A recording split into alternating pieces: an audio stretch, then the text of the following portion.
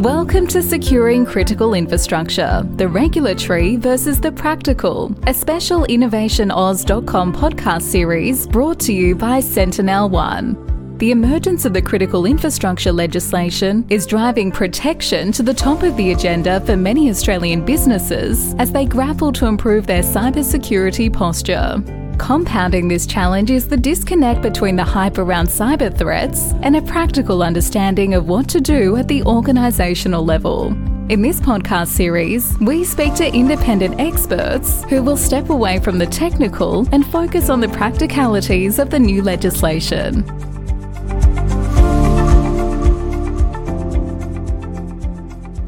So welcome to the SentinelOne podcast, Securing Critical Infrastructure, the regulatory versus the practical. Today we're talking about critical infrastructure as it relates to financial services and really looking at what the technical discussions are, as well as how we strengthen our cybersecurity posture in financial services. I'm going to kick off by saying there's a lot of words that get thrown around in this sector. Financial services, particularly critical infrastructure, AI, the legislation. What are we really talking about here? Because I think sometimes we can lose focus of what the language means and endpoints, of course. And I think we talked about this in a previous conversation, David, when we were talking about endpoints and securing them in a financial services context. Can you paint me a picture of how you see the landscape? All right. Look, I think, it's a fair point. I think there's a lot to be said around this space, and I think there's a lot of confusion around what people are actually saying. I think practitioners are a lot more crystal clear than what a lot of other people,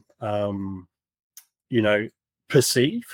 So if you want my view, what we're really talking about is, let's talk about critical infrastructure. So we know there's 11 sectors that have been defined in SOCI, which is the security obligations for critical infrastructure legislation that came out recently. Financial services is one of those sectors.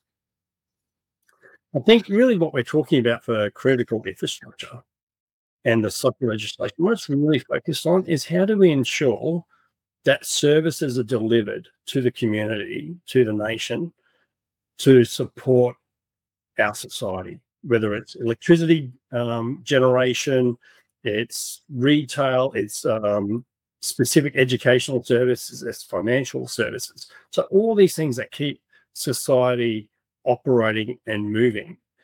And how do we manage the digital risk associated with that? And I think digital risk is a key word for me versus just cyber.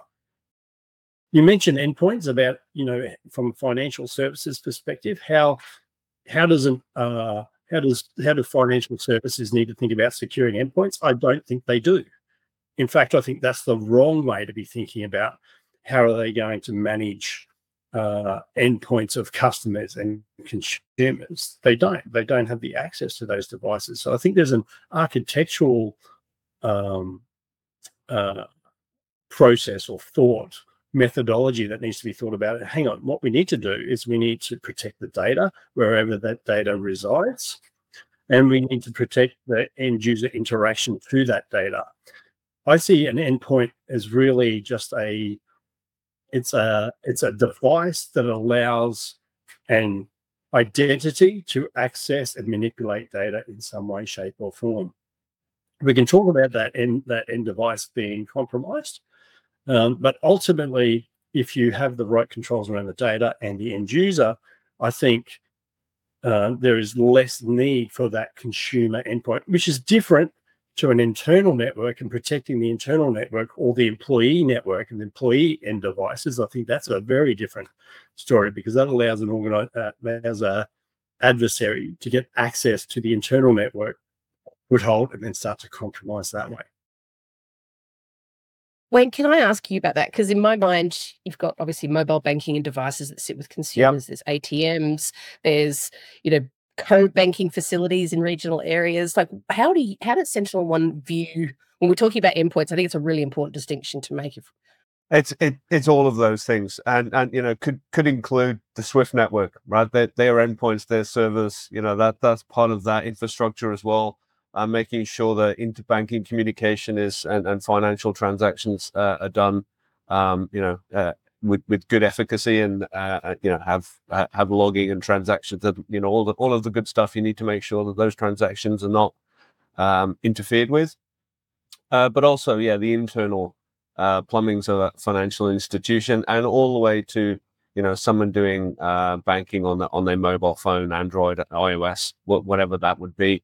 They're all critical. Look, if you asked a customer what critical infrastructure would look like, it would be an end device. I want my phone to work and transfer funds in a safe and secure way. I'm sure the industry and government is talking about the organization, but also ensuring that these transactions, there's some protection about what transactions are happening, and we're starting to see this in the industry where financial institutions are starting to block transactions to crypto mining or cryptocurrency exchanges and things like that. And you make a new transaction to a new organization, and it says, "Oh, this is the first time you've done that. You sure you want to do that?" So an endpoint could be a browser session, and it could be physical Swift. So it's all of those things. I do remember a journalist once, right at the beginning of talking about endpoint, said that an endpoint, many people thought it was something that looked good in jeans, but it is. I think we've probably moved on from that. And talking about, I guess, over time, I wanted to come back to you, David. You've been in the financial services sector. You've been in cybersecurity. Financial services was one of the earlier kind of standouts as we started to understand what we're talking about from a critical infrastructure perspective, because it's so critical to a functioning economy and society. How, in terms of that maturity, how is that now? And are they still leading? And what is it that people in financial services are looking at to make sure they maintain that kind of maturity and leadership? Yeah, look, I think it's fair to say that financial services are probably one of the leading industries when it comes to cybersecurity. I think they've had a lot of focus and investment in cybersecurity over the past many years. I think there's been a lot of regulation that's driven them down that path as well, not just the risk element of that. So, yes, I still think they're one of the leading sectors. I would say that certain parts of government are also leading. Telcos are also strong in that space. In terms of financial services specifically, what are they looking at? What are they thinking about? I think there's a number of different ways on how they're thinking about it. If you think about a typical cybersecurity program, there's threat intelligence, there's identity and access management, there is network security, there is cloud security. I think all those different domains need to come into that conversation. I think the key thing is, and I think this is where financial services do a pretty good job of it, is truly understanding the threat landscape in terms of what are the threat actors that are trying to exploit them or trying to compromise them, and what does that overall risk to their organization look like. So risk is clearly, if there's a threat, that threat, if I'm vulnerable to that threat, I have risk. And then being able to prioritize that risk accordingly, to be able to understand where you need to prioritize your activity. Every organization is going to be different. Some organizations are going to have very strong, defensive capability. Some organizations are going to have strong threat intelligence capability. Some organizations are going to have strong identity and access management capabilities. So I think, it's up to that individual organization to find the right balance for themselves. I think from an emerging risk perspective, we can't really have a conversation today without talking about large language models and generative AI. There's a lot of challenges coming through there. So I'm sure some of those emerging risks, I think frauds and scams from a financial services perspective is, front and center. And I saw that in my financial services days where we saw fraud and scams start to skyrocket. And scams, it's been highly publicized in the media in Australia recently. Financial services were one of the earlier verticals or industries to really understand critical infrastructure and its importance to protect financial services. Are they still leading that maturity? And what are they grappling with now? How may that have changed over recent years? Yeah, look, I think it's fair to say financial services is still one of the more mature industries or sectors when it comes to thinking about cyber risk and managing cyber risk and cyber security in general. I think there are some other sectors in there that obviously are fairly mature. There's elements of government, there's telcos, etc. But I think financial services are probably the ones who have had the most focus on from a regulatory perspective over many years. Plus, they've had a lot of financial investment support and focus internally, just understanding the customer expectations, customer privacy drivers, and obviously fighting things like financial crime and fraud, which is sort of my background. Thinking about things that they're thinking about, I think, you can't really have a conversation with any organization without talking about generative AI, large language models, and what does that look like. So I'm sure that's on their radar. I think from a financial services perspective, one of the big issues that they're being challenged with is around fraud and scams.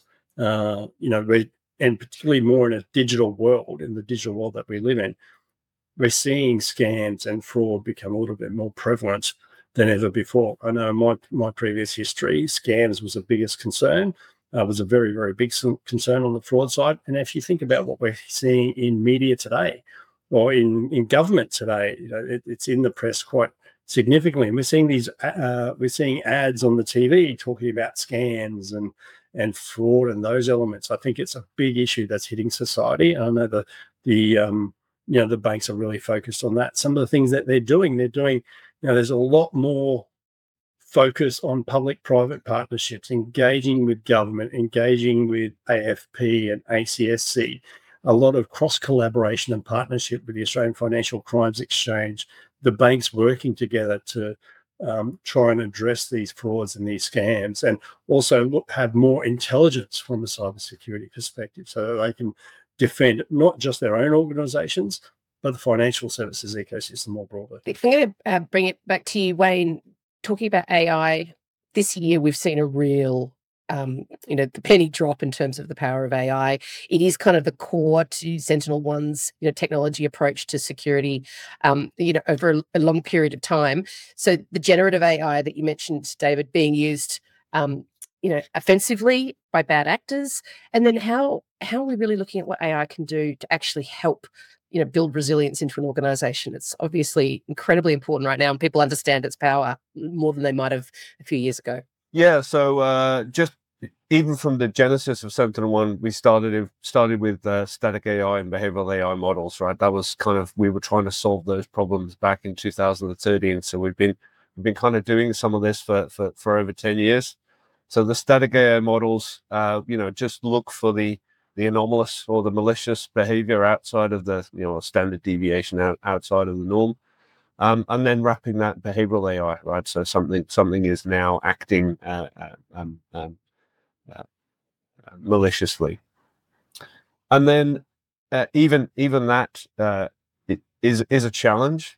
But then the attackers are starting to get more sophisticated, and they're using identity attacks. So now we're having to do sophisticated threat hunting, looking for the anomalous behavior, and there's a lot of data, right? A bank would have thousands of employees doing working from home. They'd have hot desking. So the amount of data that's going around, trying to find a bad actor in that is incredibly difficult to do. And it's time consuming, and there's a lot of humans involved. So you need to be able to use generative AI, and we do that. So we'll have a query language where you can ask it, natural language queries, and then it will analyze that and say, okay, well, this is what a very complicated query will look like, and then it will hunt for that data, and you'll get a data output, and then we can say, using large language models, what does this output mean? What is this data you've just returned me? And it will give you, an English or a natural language response to that. So it becomes incredibly quick to hunt for these these anomalies or malicious actors in the data, and then it can also give you output, which means we can do more with less. Like we talked about, there being the challenges on many fronts. We've got social engineering, we've got scams, we've got just a normal type of malware. banks just are running out of time to spend looking for this. So being able to use these natural language models to hunt for that data is incredibly important these days. I'm really interested in that, the kind of skills shortage across every industry, but I think particularly pronounced in cyber, and some of that social engineering stuff and the scams, and then kind of just the sheer volume of kind of, threats coming through. How does that free it up? Like you talked about ability to kind of present information or assessments to people. How are you seeing this AI and the ability to deliver information to people who are a part of the cyber team, but not necessarily particularly technical, as an example? Is that a really a new phenomenon? How important is it's incredibly important because back in the day, you needed to be a forensic master to do incident response. You needed to be able to unpack Metasploit or Meterpreter or some of these, the attack frameworks to understand an attacker. Now you have you have the machine just telling you in English. We luckily we have the MITRE ATT&CK framework, so we have a consistent taxonomy to talk, between agencies and companies and the banking sector. So we all know what a process injection is because it's mapped to MITRE. But then this skill shortage, we have to upskill people. So if you get junior grads coming in, you have to get them up to speed really quickly. And if the tools are there and they respond in a language that you understand, as in your natural language, then it's easier for them to upskill. And it's easier for them to interpret the responses. And then it's easier for them to ask questions like, did you see something to do with APT 29, or with, North Europe in attacking a server, right? Asking it in a language and then getting an actual query back. It parsing through the query and says, oh, well, I actually saw, this connection coming from Poland or whatever the response is. So you ask it in natural language, it's responding. So we can upskill junior staff quicker and they don't have to go right into the weeds to do incident response. It's really interesting. David, are you seeing similar? Well, look, I am. I think I probably want to take a step back on some of that and just clarify some of the language. I think to Wayne's point, AI has been around for a long time. I think you mentioned you've been doing it since about 2013. I mean, AI in its sort of commercial applications, kicked off in about 2010. And, a lot of the risks we've spoken about, or that's being spoken about now, bias, traceability, auditability, fairness, those issues to do with AI and machine learning has been around for a while. I think what we've seen in the past 9 months, and I will say since the advent of OpenAI and the release of ChatGPT, is historically that technology was really well controlled by specialist individuals who had access to large amounts of training data sets. Now, with OpenAI and the advent of what we're seeing, it's now open and accessible to the masses, including the criminals, including the adversaries, probably more so than ever before. And now, these large language models are using a lot of publicly sourced data. So I think one of the challenges there, and I think this is a subtle difference between traditional AI and what we've seen, similar to you, Wayne, Netskope, they have a lot of AI, ML capability. We use that for identifying threat. We use that for helping with data classification, etc. Generative AI, however, that was a well-controlled environment. Generative AI, though, there's a lot of question marks about whether or not you can trust the output. Because it comes back to that training data and how that model's been used. And you touched on something too around sort of the way that from a skill set's perspective, training people so that they can use these new tools, because that's what it is. It's a new tool in terms of how we do business, making sure they use them the right way. And you'll find that people who are writing the right queries can get sharper, more clearer, better quality output and quality answers.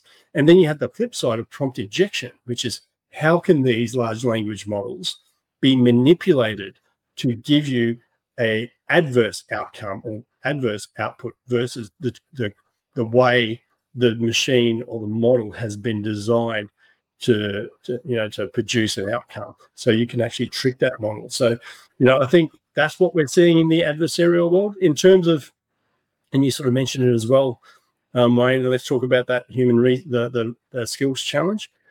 I think as a CISO, as a security practitioner, I care about two things: mean time to detect, mean time to contain.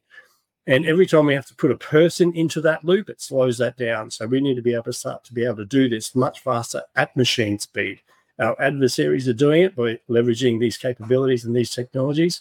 We as an industry need to figure out how do we continue to innovate and drive and push forward our ability to detect and contain and do that at machine speed. We're coming close to time, and I wanted to kind of ask a final question because, David, there's some really good examples where we see in every industry about AI and its power, but also that we can't lose that kind of sense of interrogation that only comes with human experience. So I guess on that and part of that in this context goes to kind of collaboration and are you seeing what I'm seeing, that kind of thing. So whilst we might have these AI engines working defensively, the role of that kind of communication and those broader networks, I guess, across organizations that are talking to others, AFP would be an example, cybersecurity center. What does the ecosystem need to look like to make sure that AI is a useful tool, but not distracting us from the whole picture? Well, look, I think it sort of comes back to what I would call a responsible AI approach. And what does that governance framework look like? For me, responsible AI is the ability to be able to use AI in a legal and ethical manner. And therefore, how do organizations make sure that this technology is being used in that legal and ethical manner? And what are the pillars that they need to start to think about? I touched on something before: security and privacy breaches, fairness and transparency, model robustness, accountability, traceability and auditability of the decision making. They're the pillars, I think, that comes back to how do we as practitioners and the ecosystem, how are they thinking about how these models are being used, how they're being governed? And remember, governance isn't just about risk management. Governance, if done right, is about ensuring a better quality outcome. And yes, part of that is managing risks, but a better quality outcome. And if we do this properly, we'll start to see this race to the top of AI safety. And that is what we need to see across the industry. Wayne, I might kind of, final question to you, because SentinelOne's sort of view and the conversations you're having with organizations, all of those things and considerations that David was talking about in terms of where AI fits in within a broader, I guess, strategy, are you seeing those conversations like alive and well within organizations? They are. The risks and the threats are kind of bigger than that, though. They're worried about the lights being on, so and the adversaries getting in. So they're more concerned with having tools to protect themselves, and the risk in the governments is kind of we'll leave that till later, which is natural for humans to do that. Obviously, the government's GRC people are going to be working on that, and David's right, we should be doing more work on that. But these technologies are racing ahead, and we need to need to embrace them on a defensive side, irrespective of the governance, and that's what we're seeing is people trying to use these tools irrelevant of governance to defend against these attacks. So yeah, it is a challenging landscape, but people are just using the tools they can today. And I think too, you're right, people are just trying to get out there and use it, irrespective of the governance. But that talks to the point as to why you need governance, because otherwise you'll end up with bad quality output. If you're not enforcing that quality, if you're not driving that race to IA safety and IA quality, then we're just going to be doing more things badly faster, right? And I don't disagree, but they have to be done in parallel. Like if you're not embracing the tools that the attackers are using, if you're not, well, no, it's not about not embracing it by any means. It's about making sure that what you're developing, because I think there is such a risk with generative AI of us getting it wrong, and the ramifications of getting it wrong are massive. Absolutely. Unfortunately, it's out there whether we like it or not, and the attackers are going to use it. So it's, Oh yeah, you're right. The attackers are using it, but how we use it to defend ourselves, why we wouldn't want to think we're going down a path and we have really bad output and it does nothing. That's not a good outcome for anyone. And of course, the attackers aren't going to use it, but there's two sides to the coin, right? There's two sides to this conversation. The attackers are using it, they're exploiting it, and they're going to do it how they want. And yes, we need to defend about that. We need to defend against that. But how do we make sure our defenses are quality? I mean, that's a really important conversation. I think it will just mature over time. And look, there'll be governance wrappers around that, but sometimes governance takes a little bit of time to get some coherent decision making around that, and sometimes the horse is bolted, and especially here at the moment, it's we are seeing on the ground attacks happening. I get to see quite a lot of attacks that are just constant, and companies are just trying to stop the bleeding. If you And the attack is not a governance conversation about how you use it internally, right? That's how you're being like. There's two different conversations here, I think.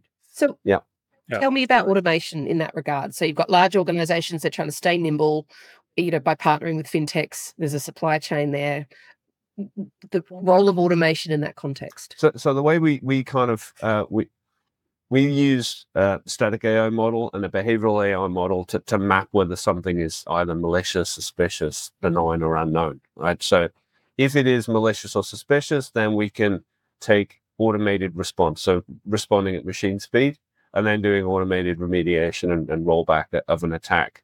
And then, and this could happen at 2 a.m., and if the company doesn't have a 24/7 SOC, your remediation has happened, the machine has fixed what it thinks is the problem at 2 a.m., and then you get to investigate at 8 o'clock the next morning. And, you get to come in and talk to the generative AI and say, what do you think happened? And, they can respond, and then you can, as a human, check the response, right? You can check the data, you can drill down into whatever you want. Or, you can just trust what it says, right? And then you can check, whatever the issue was, whether it's a server or an endpoint machine, you can check with the user whether everything is stored. So it's kind of, it's having the machines work for you when you're not there. And that's what a lot of companies are doing. And it was mostly driven out of people that don't have a SOC or a SIEM. But what we're finding is the large enterprises are using it to free up the resources. So then they can take their threat hunting team and do higher order tasks. We're all busy.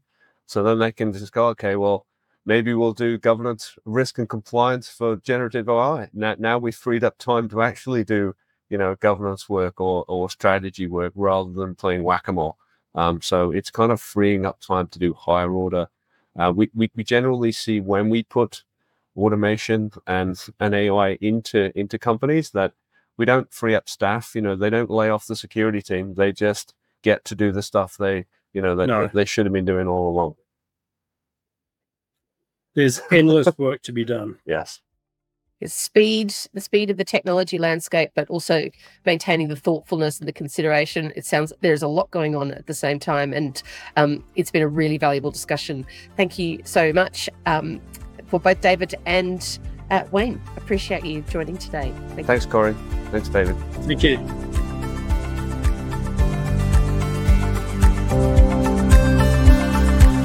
We hope you enjoyed this Securing Critical Infrastructure, the Regulatory versus the Practical podcast brought to you by SentinelOne.